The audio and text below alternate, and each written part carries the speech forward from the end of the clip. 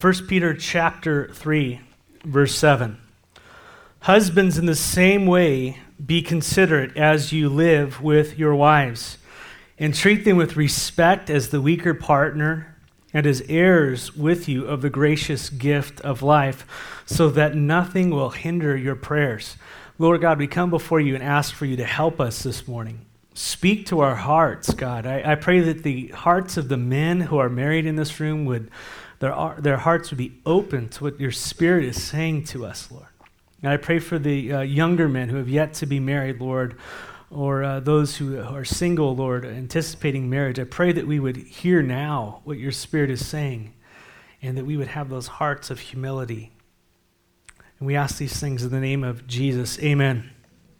Peter, after teaching Christian wives to submit to their husbands, is now speaking to believing husbands.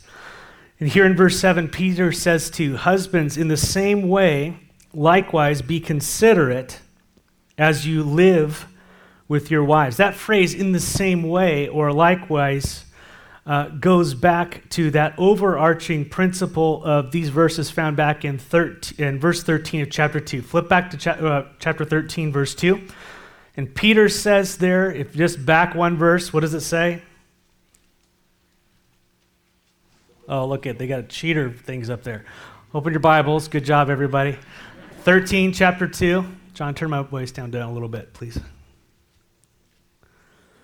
Chapter 2, verse 13 says, submit yourselves for the Lord's sake to every human authority.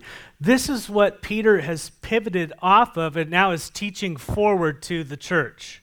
This is the principle. And so now he just starts hitting every single relationship. And so Peter proceeds to explain how believers are to live as born-again believers among people who are not born again and not following Jesus Christ. And so we are to submit to earthly authorities. That's the principle. And the reason that we are to do so is out of reverence for and trust in the Lord. The reason that we submit to these institutions that are set up is because of our trust in the Lord and our reverence for Him. That's the primary, number one reason. Because as believers, we are confident in our great salvation. Peter talked about that in chapter 1. What a great salvation we have. No matter what is going on earth, that we have an unshakable inheritance in Christ Jesus.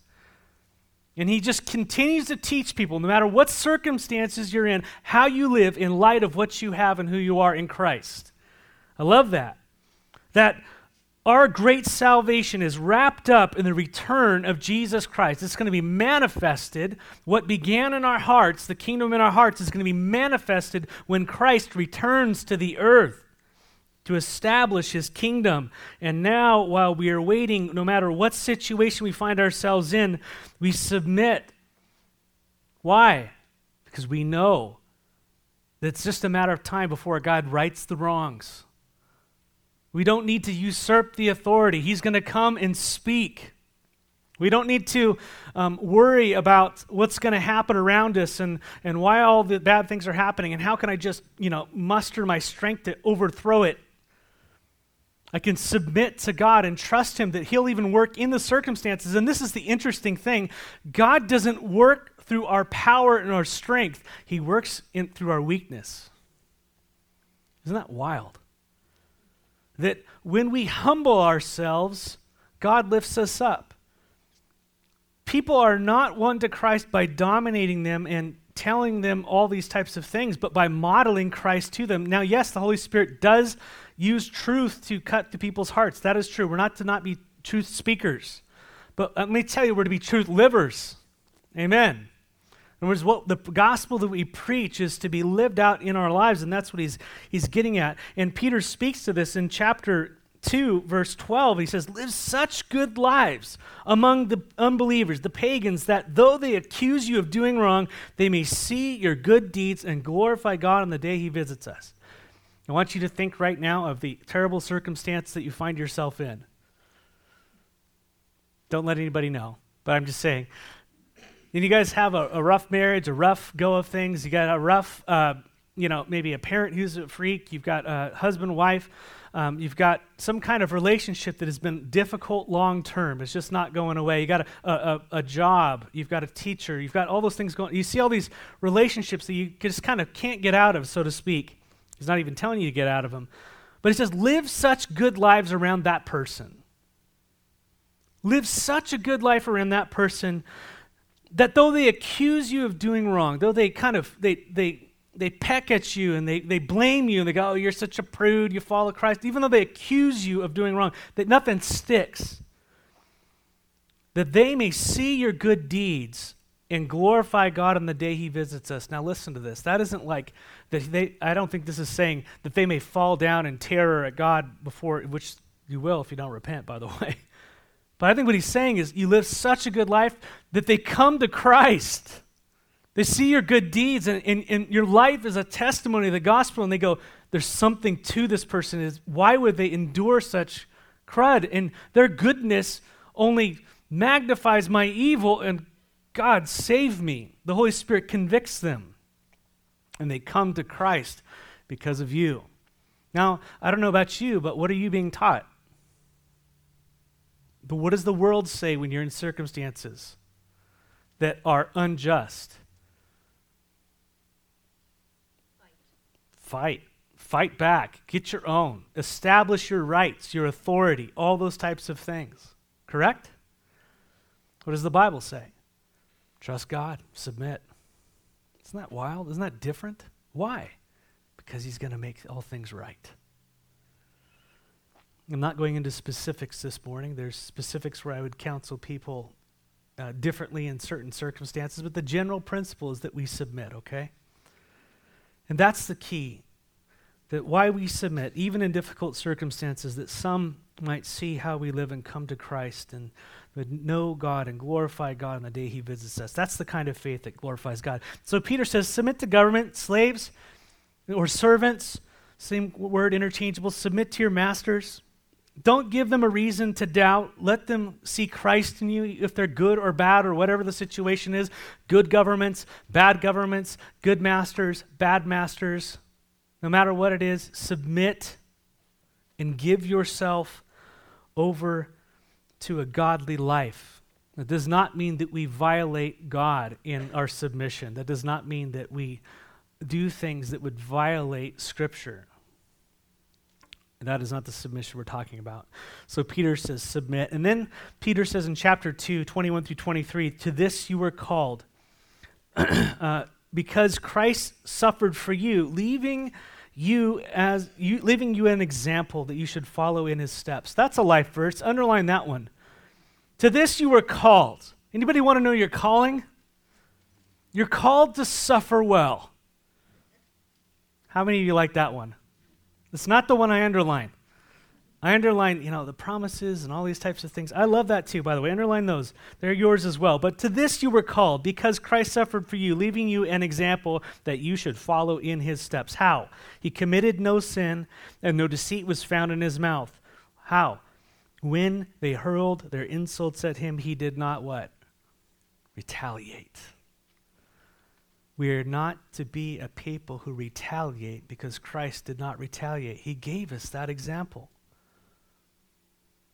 I don't know about you, but when I get cornered or pinned or talked to in a way I don't appreciate and called names or whatever it is, what do you like to do? I want to retaliate. I want them to feel the way I feel. I want to just cut them with my tongue. To have anybody else? No. Repent. Knock that off, Matt. You know what I mean? That's not godly living. We're to shut that off. We're not to retaliate. And it says, when he suffered, he made no what? Threats. That's our example. We keep our mouths shut and we don't hurt people. Instead, what does he do? He entrusts himself to him who judges justly. Luke 11:18 or 18:1, I can't remember. A little dyslexia setting in there. We entrust ourselves to the Lord. There's a widow who cried out to an unjust judge constantly, and he would not listen to her. And Jesus uses that as a parable, saying, listen, when I come back, will there even be faith found on the earth like this widow who persistently called out to this unjust judge? And if your Father is the one who who judges justly, there we go. You know, will we continue to plead our case to God? It's faith. And so Peter says, go ahead and submit. We follow Christ, trusting God, making things right, trusting him until he makes things right on the day he comes. And last week, in chapter 3, verses 1 through 2, he continues on and says, wives, in the same way. The same way that we submit to government, the same way that we slaves submit to masters, wives, submit yourselves to your own husbands. Why? So that if any of them do not believe the word, they may be won over without words by the behavior of their wives when they see the purity and reverence of your lives. And again, the context is there's wives who come to the Lord and their husbands are not believers. What do? Submit. That's hard. Believing wives are the evangelists in that relationship. How do they evangelize? Yes, with the word, but what happens when they don't receive the gospel, the spoken word? How is it to be backed up? By how you live. Through their godly character and conduct demonstrated in submission. And that's the principle that the Lord gives for wives. And then in verse 7 of chapter 3, where we pick up today, notice I didn't wait on that for too long. We're in chapter 3, verse 7. He says, husbands, in the same way, be considered as you live with your wives. Let's pray. I'm just kidding. Time to go. Again, the context is it's just like wives who out of reverence for trust in God, they submit themselves to their husbands. So husbands out of reverence and trust for the Lord are to be considerate to their wives. They're to consider their wives. And the scriptures are clear that in a Christian marriage, there is to be a godly mutual submission. A godly mutual submission. That is absolutely clear in the New Testament teaching. But what if a believing husband has an unbelieving wife? How is he to win her? Through force, through domination, to kind of like the Roman Catholic Church did to everybody. You're all now Christians, whether you believe or not. No, it's a kingdom of the heart. I'm talking about in history, okay? It's a kingdom of the heart. And so how do you win your wife? No, by considering his wife. And we'll see that played out as a kind of a subplot because that's the context here. But by God's design, the role of a husband and a wife, they're to be complementary. Complementary. That is the idea. That is what God's design for husband and wife, as each seeks to submit to and to consider one another. That is the godly model for a marriage. Husbands are called to be considerate as we live with our wives. And this means that husbands are to live with their wives in an understanding way. That is what that word considerate means. To be considerate is to be understanding. The word understanding in Greek is gnosis, which is where we get the English word for knowledge. Gnosis is knowledge. And that's kind of where husbands are to be considerate and that you're to know your wives. This is convicting. Know your wives intimately. That's what the word means, to intimately know your wife. And guys are thinking down one track, and let's be more biblical. Intimately know your wife totally is what it is. We are to be deeply in tune with our wives' deepest physical and emotional needs. Let that sink in. Husbands, do you know your wives? more, does your wife, let's ask the wives. Wives, do your husbands know you? But it's sad that we as men are prone to be more often in tune with, to our shame, to sports or to work or to finances or to, the things we like and guns and hunting or whatever it might be than our own wives. And really, sadly, many of us believing husbands do not consider our wives. We don't intimately know our wives. We do not know what they need physically or emotionally or spiritually. We think we do, but we really don't. And all the women said, amen.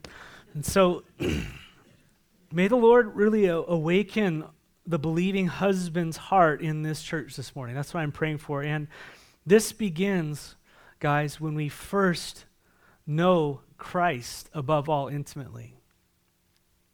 to not only to know about, but to know him in depth, to gnosko him, to know him intimately. Paul said in Philippians 3:10-11, he says, I want to know Christ, same word there. Yes, to know the power of his resurrection and participate in his sufferings, becoming like him in his death, and so somehow attain to the resurrection from the dead. There's something there. He's saying, I want to know Christ so much, I want to mimic everything he did. I want to know how he thinks and what he feels and what he sought after. I want to be so tied to Christ that my life is tied up in his. That intimate knowledge of Christ. And as a believing husband knows Christ intimately, as we know Christ and as we mimic him in his sufferings, becoming like him in his death, guys, as a believing husband knows and follows Christ like that, and as we are in submission to him and following after him, then Christ is going to lead us to consider our wives. And when we consider our wives, it's going to require the death of ourselves. Because that is what Christ did for the church. He considered us. Amen? Our deepest needs. He considered us above himself, which was, by the way, the Father's will. Isn't that sweet? Isn't that beautiful? And wives, isn't that what you truly want? As I'm now discovering. You know.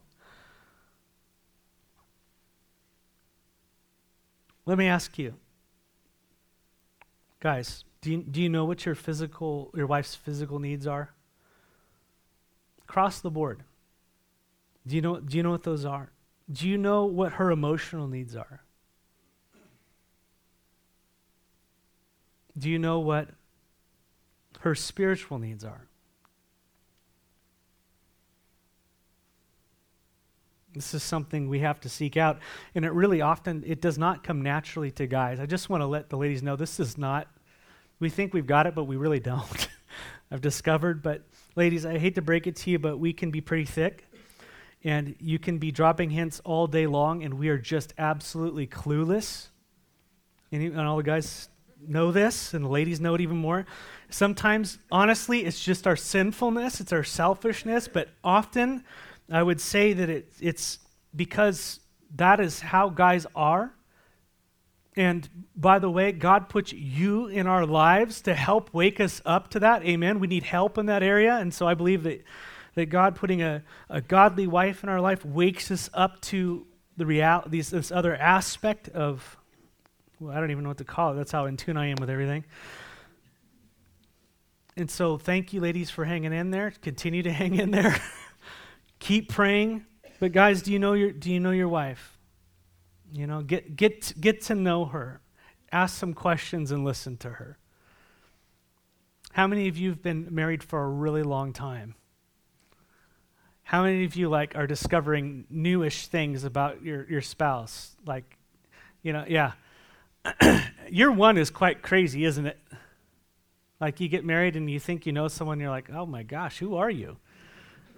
And then you have kids and they all change, and then you know them as a mother, it's just amazing how we change. And it's interesting in my life, in my mind, I change my thinking or I change something, but Christine doesn't pick up on it until I let her know after a while. And in the same way, the other way is we are changing people, and unless there's that communication and that intimacy, we kind of we lose track of each other. And if we let that go on too long, when the kids are out of the house, you have nothing left, nothing in common, and it can be very dangerous. And so, ask some questions. Really interesting. I have this premarital counseling book that I use. It's I got some people in here who've gone through it, but questions that I wish I was asked before I was married. This is by John Piper. I really love this. Just like some questions, husbands and wives. This is questions you're supposed to answer. And I have them answer these separately, not together, separately, because I want them to come into the room and go, what's the answer to this? And then they give their answer, and I just want them to see how different they are. and what they think about different things. And so what is the meaning of headship and submission in the Bible and in our marriage? What are the expectations about situations where one of you might be alone with someone from the opposite sex? How are the tasks shared in the home? The finances, cleaning, cooking, washing dishes, yard work, car upkeep, repairs, shopping for food, and household stuff. Isn't it interesting how you would answer these questions, and then when actually you get together and you start sharing what those are, like, oh, I thought you were going to do the yard work, honey. And she's like, what? Like, that's not what happens. What are the expectations for togetherness? In other words, children. If and when should we have children? Why? How many? How far apart? What would we consider? Would we consider adoption?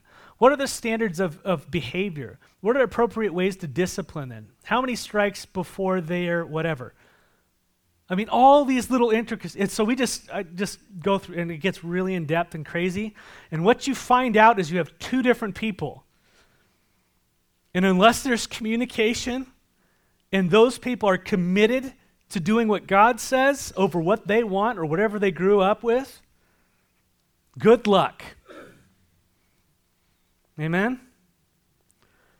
So husbands, do you know your wives?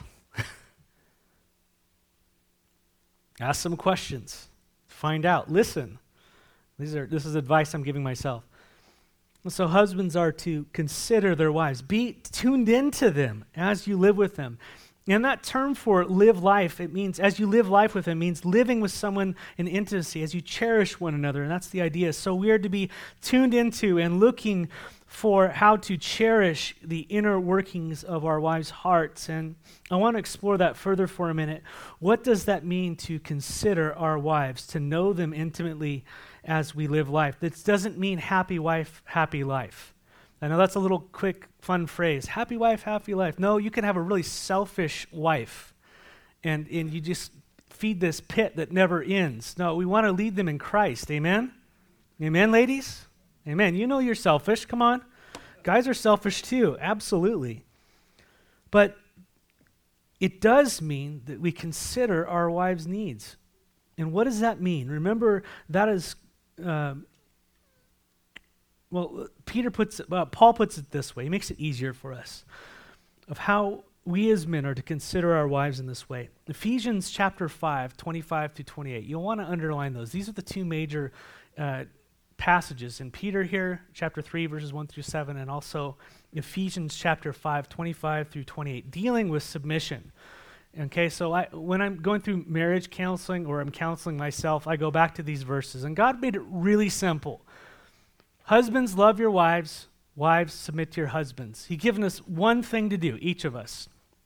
By the way, both those things are love. But here in Ephesians 5:25, he's speaking to husbands. He says, husbands, love your wives, agape your lives. How? How does that look? Give me an example. Just as Christ loved the church and gave himself up for her. How many of you heard that before? Okay, that's the guy's example. This is when Paul says, I want to know Christ, I want to know how he lived and what he did, it ties into every aspect of our lives. Husbands, we die. That's how we love our lives. We lay our lives down for our wives.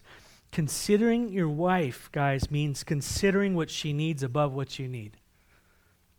Considering what she needs above what you need. Now, I would want you to go ahead and go home and write down a couple things that you think that she needs above what you need. Think about your plans on how to spend your money and all the things you're going to buy and what you're going to do and all that stuff, and go, what would she do? What does she need? Where would she want to go? And just put those above yours. Just do it. Very interesting. And talk to her about it, by the way. You might be projecting. But this often means that you'll lay aside what you want for her. And Christ is a picture of that, who gave himself up for us, putting our need for salvation above even keeping his own life. And so that's the principle for husbands that God is talking about as we consider our wives, laying down our lives. And then it gets into specifics here in Ephesians 5, verses 26 and 27. Ephesians 5:26 explains what a godly wife truly needs, and it does it by explaining how Christ treated the church.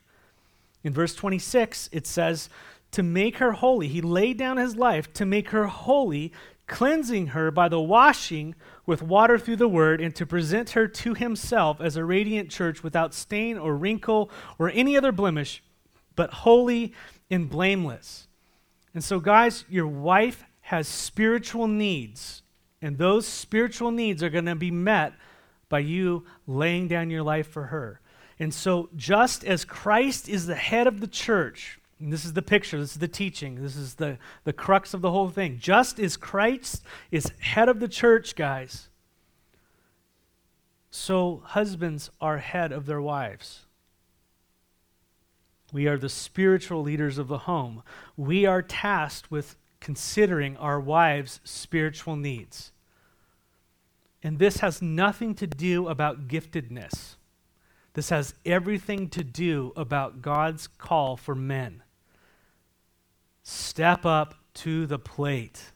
But I stink at it, and die. Get on the altar and sizzle, right? I keep saying that. It's hard. It's difficult. We're exposed. We realize that they're more spiritual than us sometimes, whatever it might be, but we lay down our lives, and we lean into the calling and that God has given us. Why? Because we love her more than we love ourselves.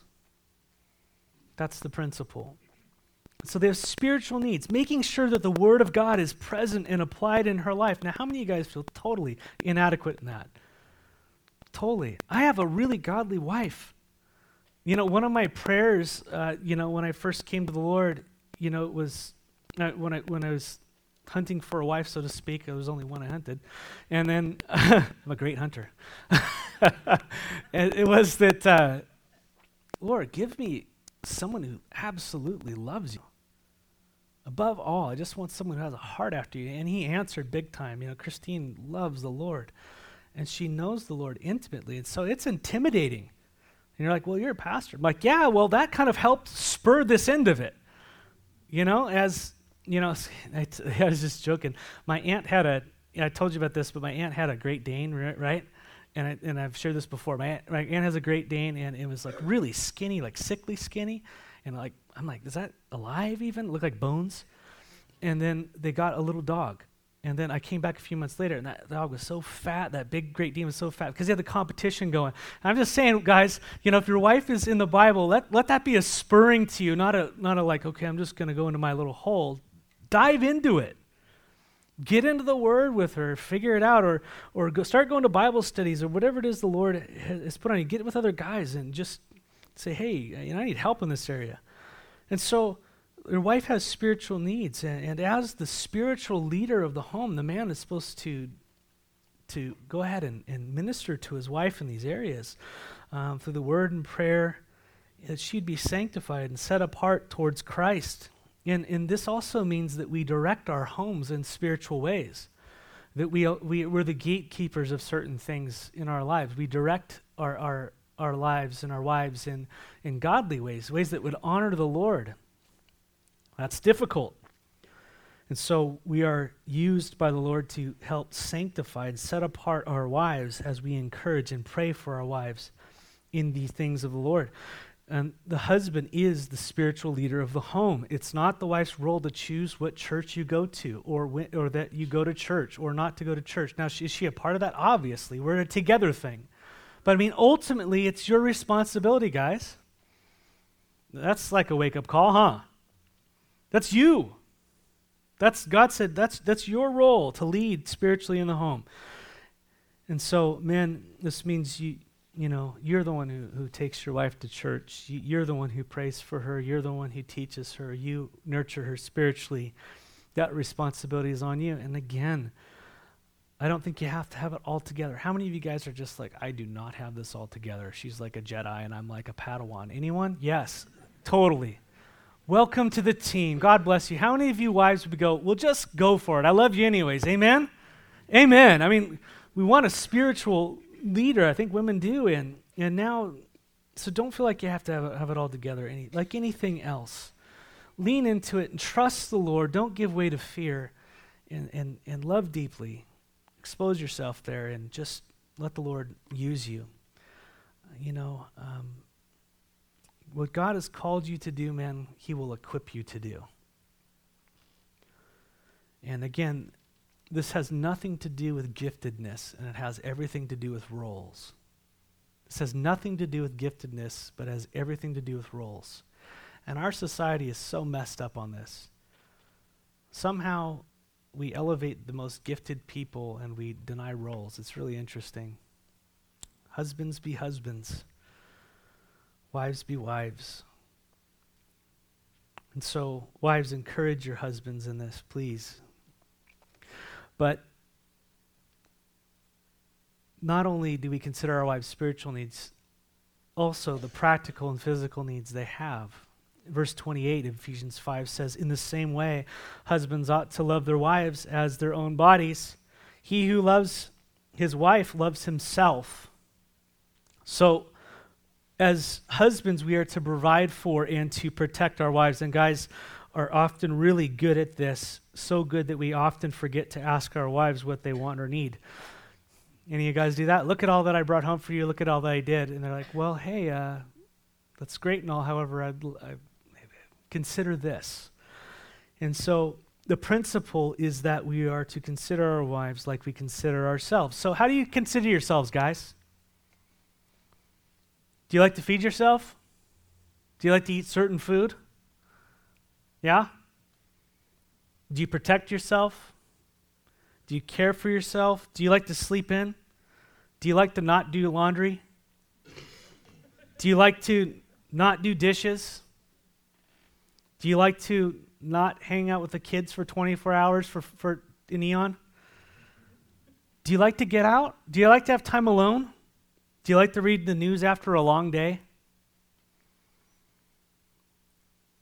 Consider your wives in these things. Talk to them about it. Listen to them. Love them. Esteem them above yourself. Serve your wife. Consider her. Believing husbands are to consider our wives like we consider ourselves. Now, right now, in the guy's mind, you're starting to think something. Roll with it. Don't go, okay. Write it down. Pray about it. Talk to your wife. Start cracking open that door. And I understand that some relationships are so damaged and so hurt that you're just at a hard place. Let me tell you, there's hope. There's always hope with the Lord. But the way is to let go and to trust God and to really submit yourself to him and to do what God's called you to do regardless of what the other person is doing. And he can bring healing into marriages. But Peter also says in verse 7, and we're almost there, it says, be considerate as you live with your wives. Treat them with respect as the weaker partner. Our wives aren't dudes. That's my modern translation. They're women. Treat them with proper respect. It's fitting. It's fitting. Now, I understand that women can be tough and all that kind of stuff. That's not, in general. Treat them with respect. They're women. Peter calls them the weaker partner. And this strictly is referring to physical strength, nothing more. We know that men and women are made in the image of God, and each reflect his glory differently. And together, I believe, as a husband and wife, it really does reflect the nature of God. I mean, just think about it. Just as the Father and the Son and the Spirit are all what? God. Why is it the Father who tells everybody else what to do? Wait, I thought Jesus was God, so they must not be equal. Right? Oh, I'm sorry. Jesus is absolutely 100% God, is he not? What about the Spirit? Hardly ever mentioned in Scripture, yet undergirds the whole thing. Wrote the Scriptures. Empowers everybody who's speaking. What about the Spirit? So behind the scenes, so hardly seen. Oh, the Spirit must definitely not be God, must be just some kind of active force. No, the Scripture teaches that the Father is God, the Son is God, and the Spirit is God. The Spirit actually testifies of the Son. The Son testifies of the Father. The Father testifies of the Son, sends the Spirit to testify the Son. Do you see how that works? They're all complementing and blessing one another in this relationship they've had from all eternity past. And that is what marriage is supposed to be a picture of. There are roles within marriage. The husband is the head. The wife submits. But in no way are they unequal before God. They are equal before God. Absolutely 100%. And by the way, in the age to come, there will be no marriage. Trip out. So no, it's not forever, everybody. Your eternal life is, but not your marriage. It's for a here and now purpose, the scriptures teach. And so, what do we do in this age? We do what God has called us to do. Wives, submit to your husbands. Husbands, love your wives. This mutual love for one another that is so lost in our society, that somehow laying you down your life for someone else is something less.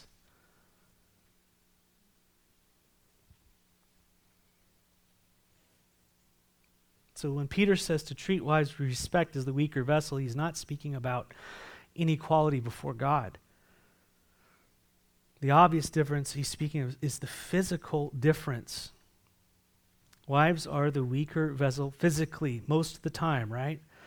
That means that a believing husband should consider her and therefore use the strength and the authority and the position that he has to love her, to protect her, to provide for her, to lay down his life for her. That's why God's given you all them muscles, guys.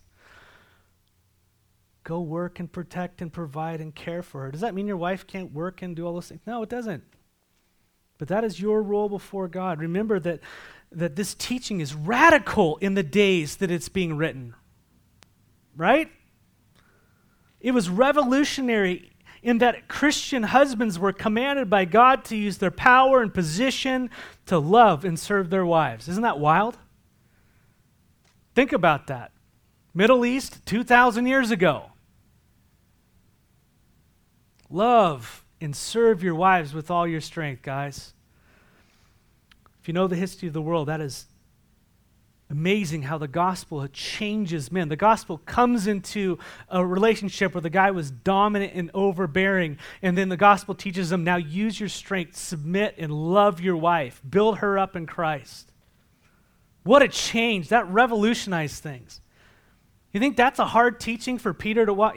Today it's like, oh no, don't ruffle the women's feathers by telling them to submit. Well, how about telling the guys, go consider your wives and love and submit to them 2,000 years ago? How do you think that went off? That's a hard teaching. But that is what it is. When Christ comes in our hearts, we're not fighting for the top. That's what Satan does. I will establish myself. I will move up. Come up to this high mountain and I'll show you all these things. He's always trying to lift himself up. But God says, God resists the proud, but he gives grace to the humble. By the way, being humble doesn't mean you don't have a role and responsibility. And so God has given the man physical strength and authority in the homes, not to lord over it, but to come under and to serve our wives and our families and to bless them. And yes, the husband is the leader. He is the head, without a doubt. Make that a point in your home. Your husband is the leader. Wives, just put it in your head. That's what it is. It's the way it is. Before the Lord. He doesn't want it any other way. But husbands are to lead, considering the one they are leading and considering the one they are following. Right?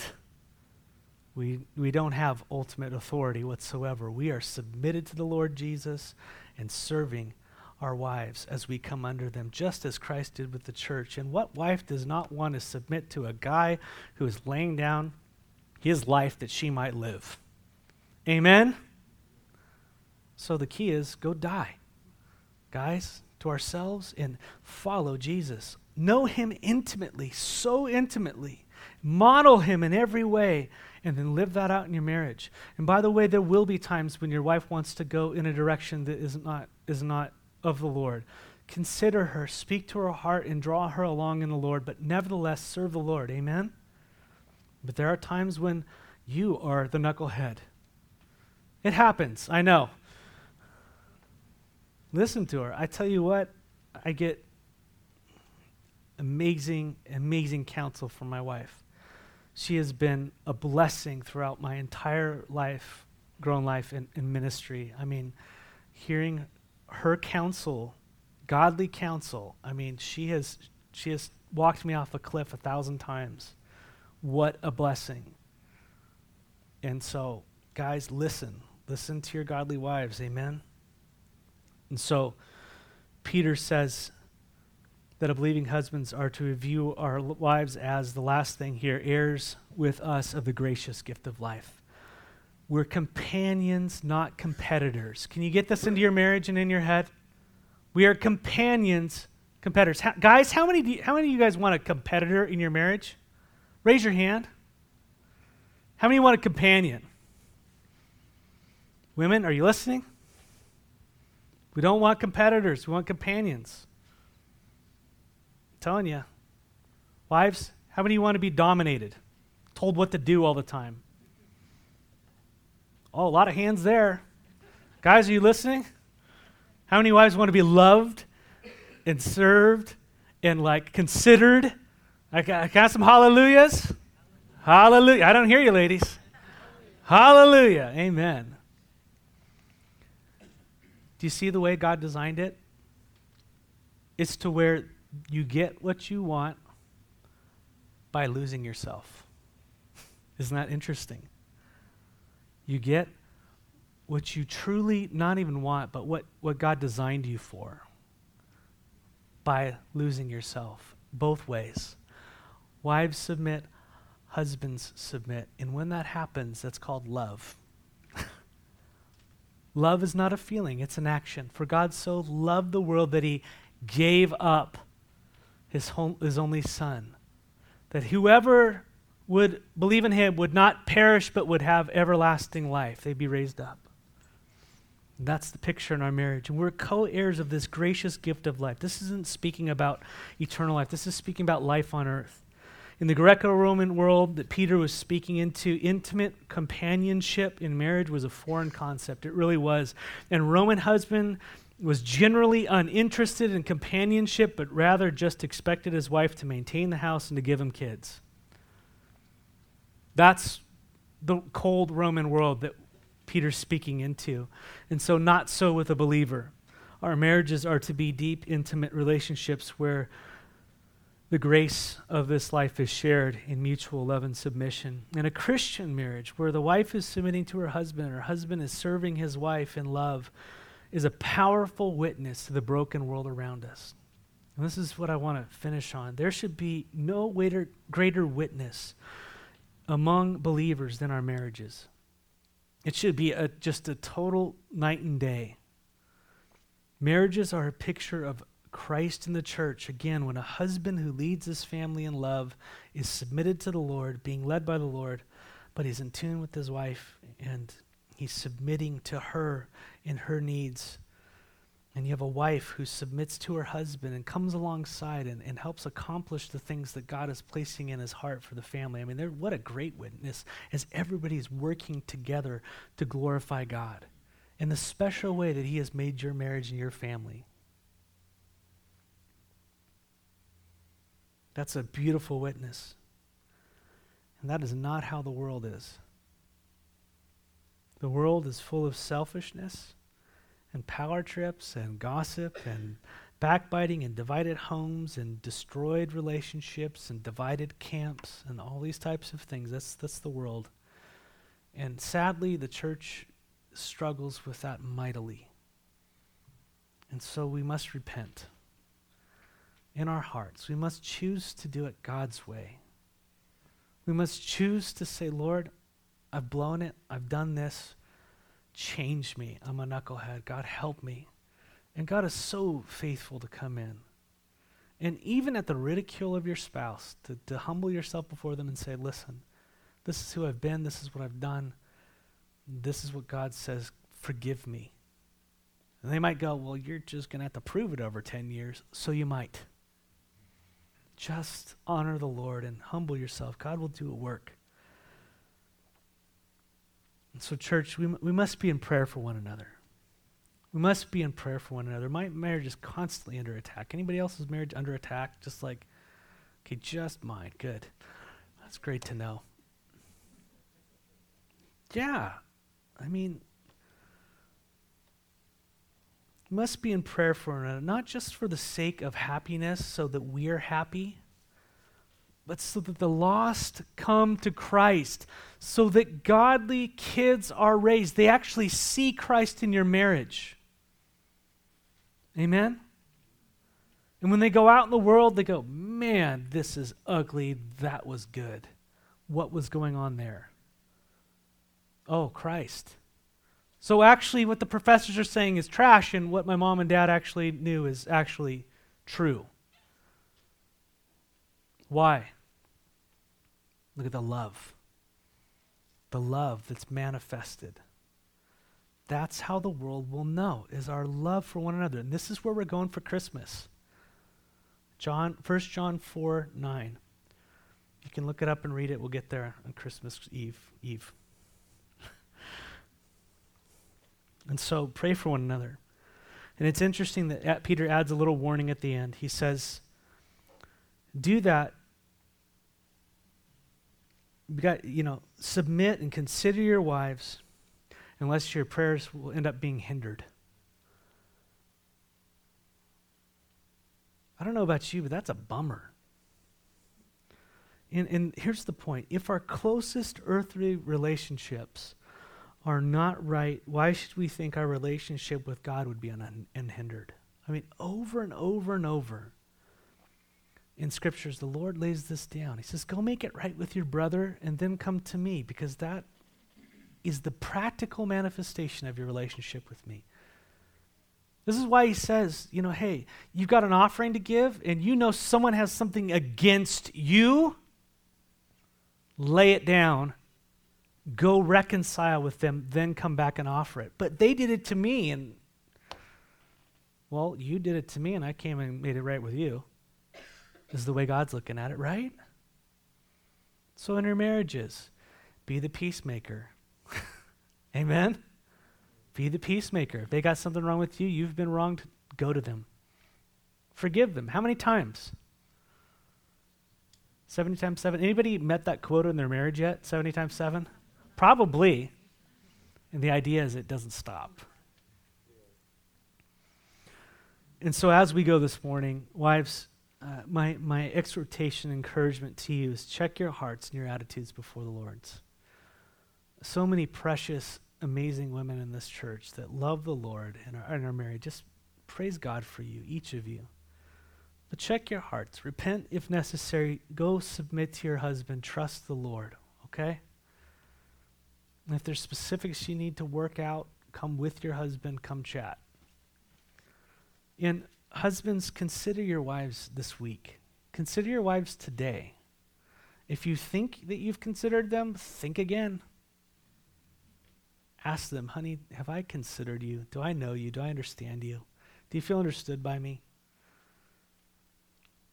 And go seek them out. Find out how you can serve them in love. How you can love them like Christ loved you. Repent if necessary and submit yourself once again to the Lord Jesus in this area. And may the lost and hurting world see Christ in us, in our marriages. Amen. And I want to say to those who are single or divorced or whatever might have happened, listen, God is still on the throne. God can, so I don't want to make light of sin. Divorce is a horrific thing, and it's horrible. But the blood of Jesus Christ is greater than our sin. And when God forgives us, he forgives us absolutely and totally. It doesn't mean there aren't consequences in this lifetime, but let me tell you, don't walk with your head down. Let the Lord restore you and lift you up and encourage you. Stand in the Lord again. For those of you who've been single for an eon and you'll never get married, don't worry about it. Live wholeheartedly after the Lord, Paul says. Just live like you're single, but I want to be married. I know you want to be married. Continue to love the Lord. Believe me, the grass is not always greener on the other side. Christine's quote.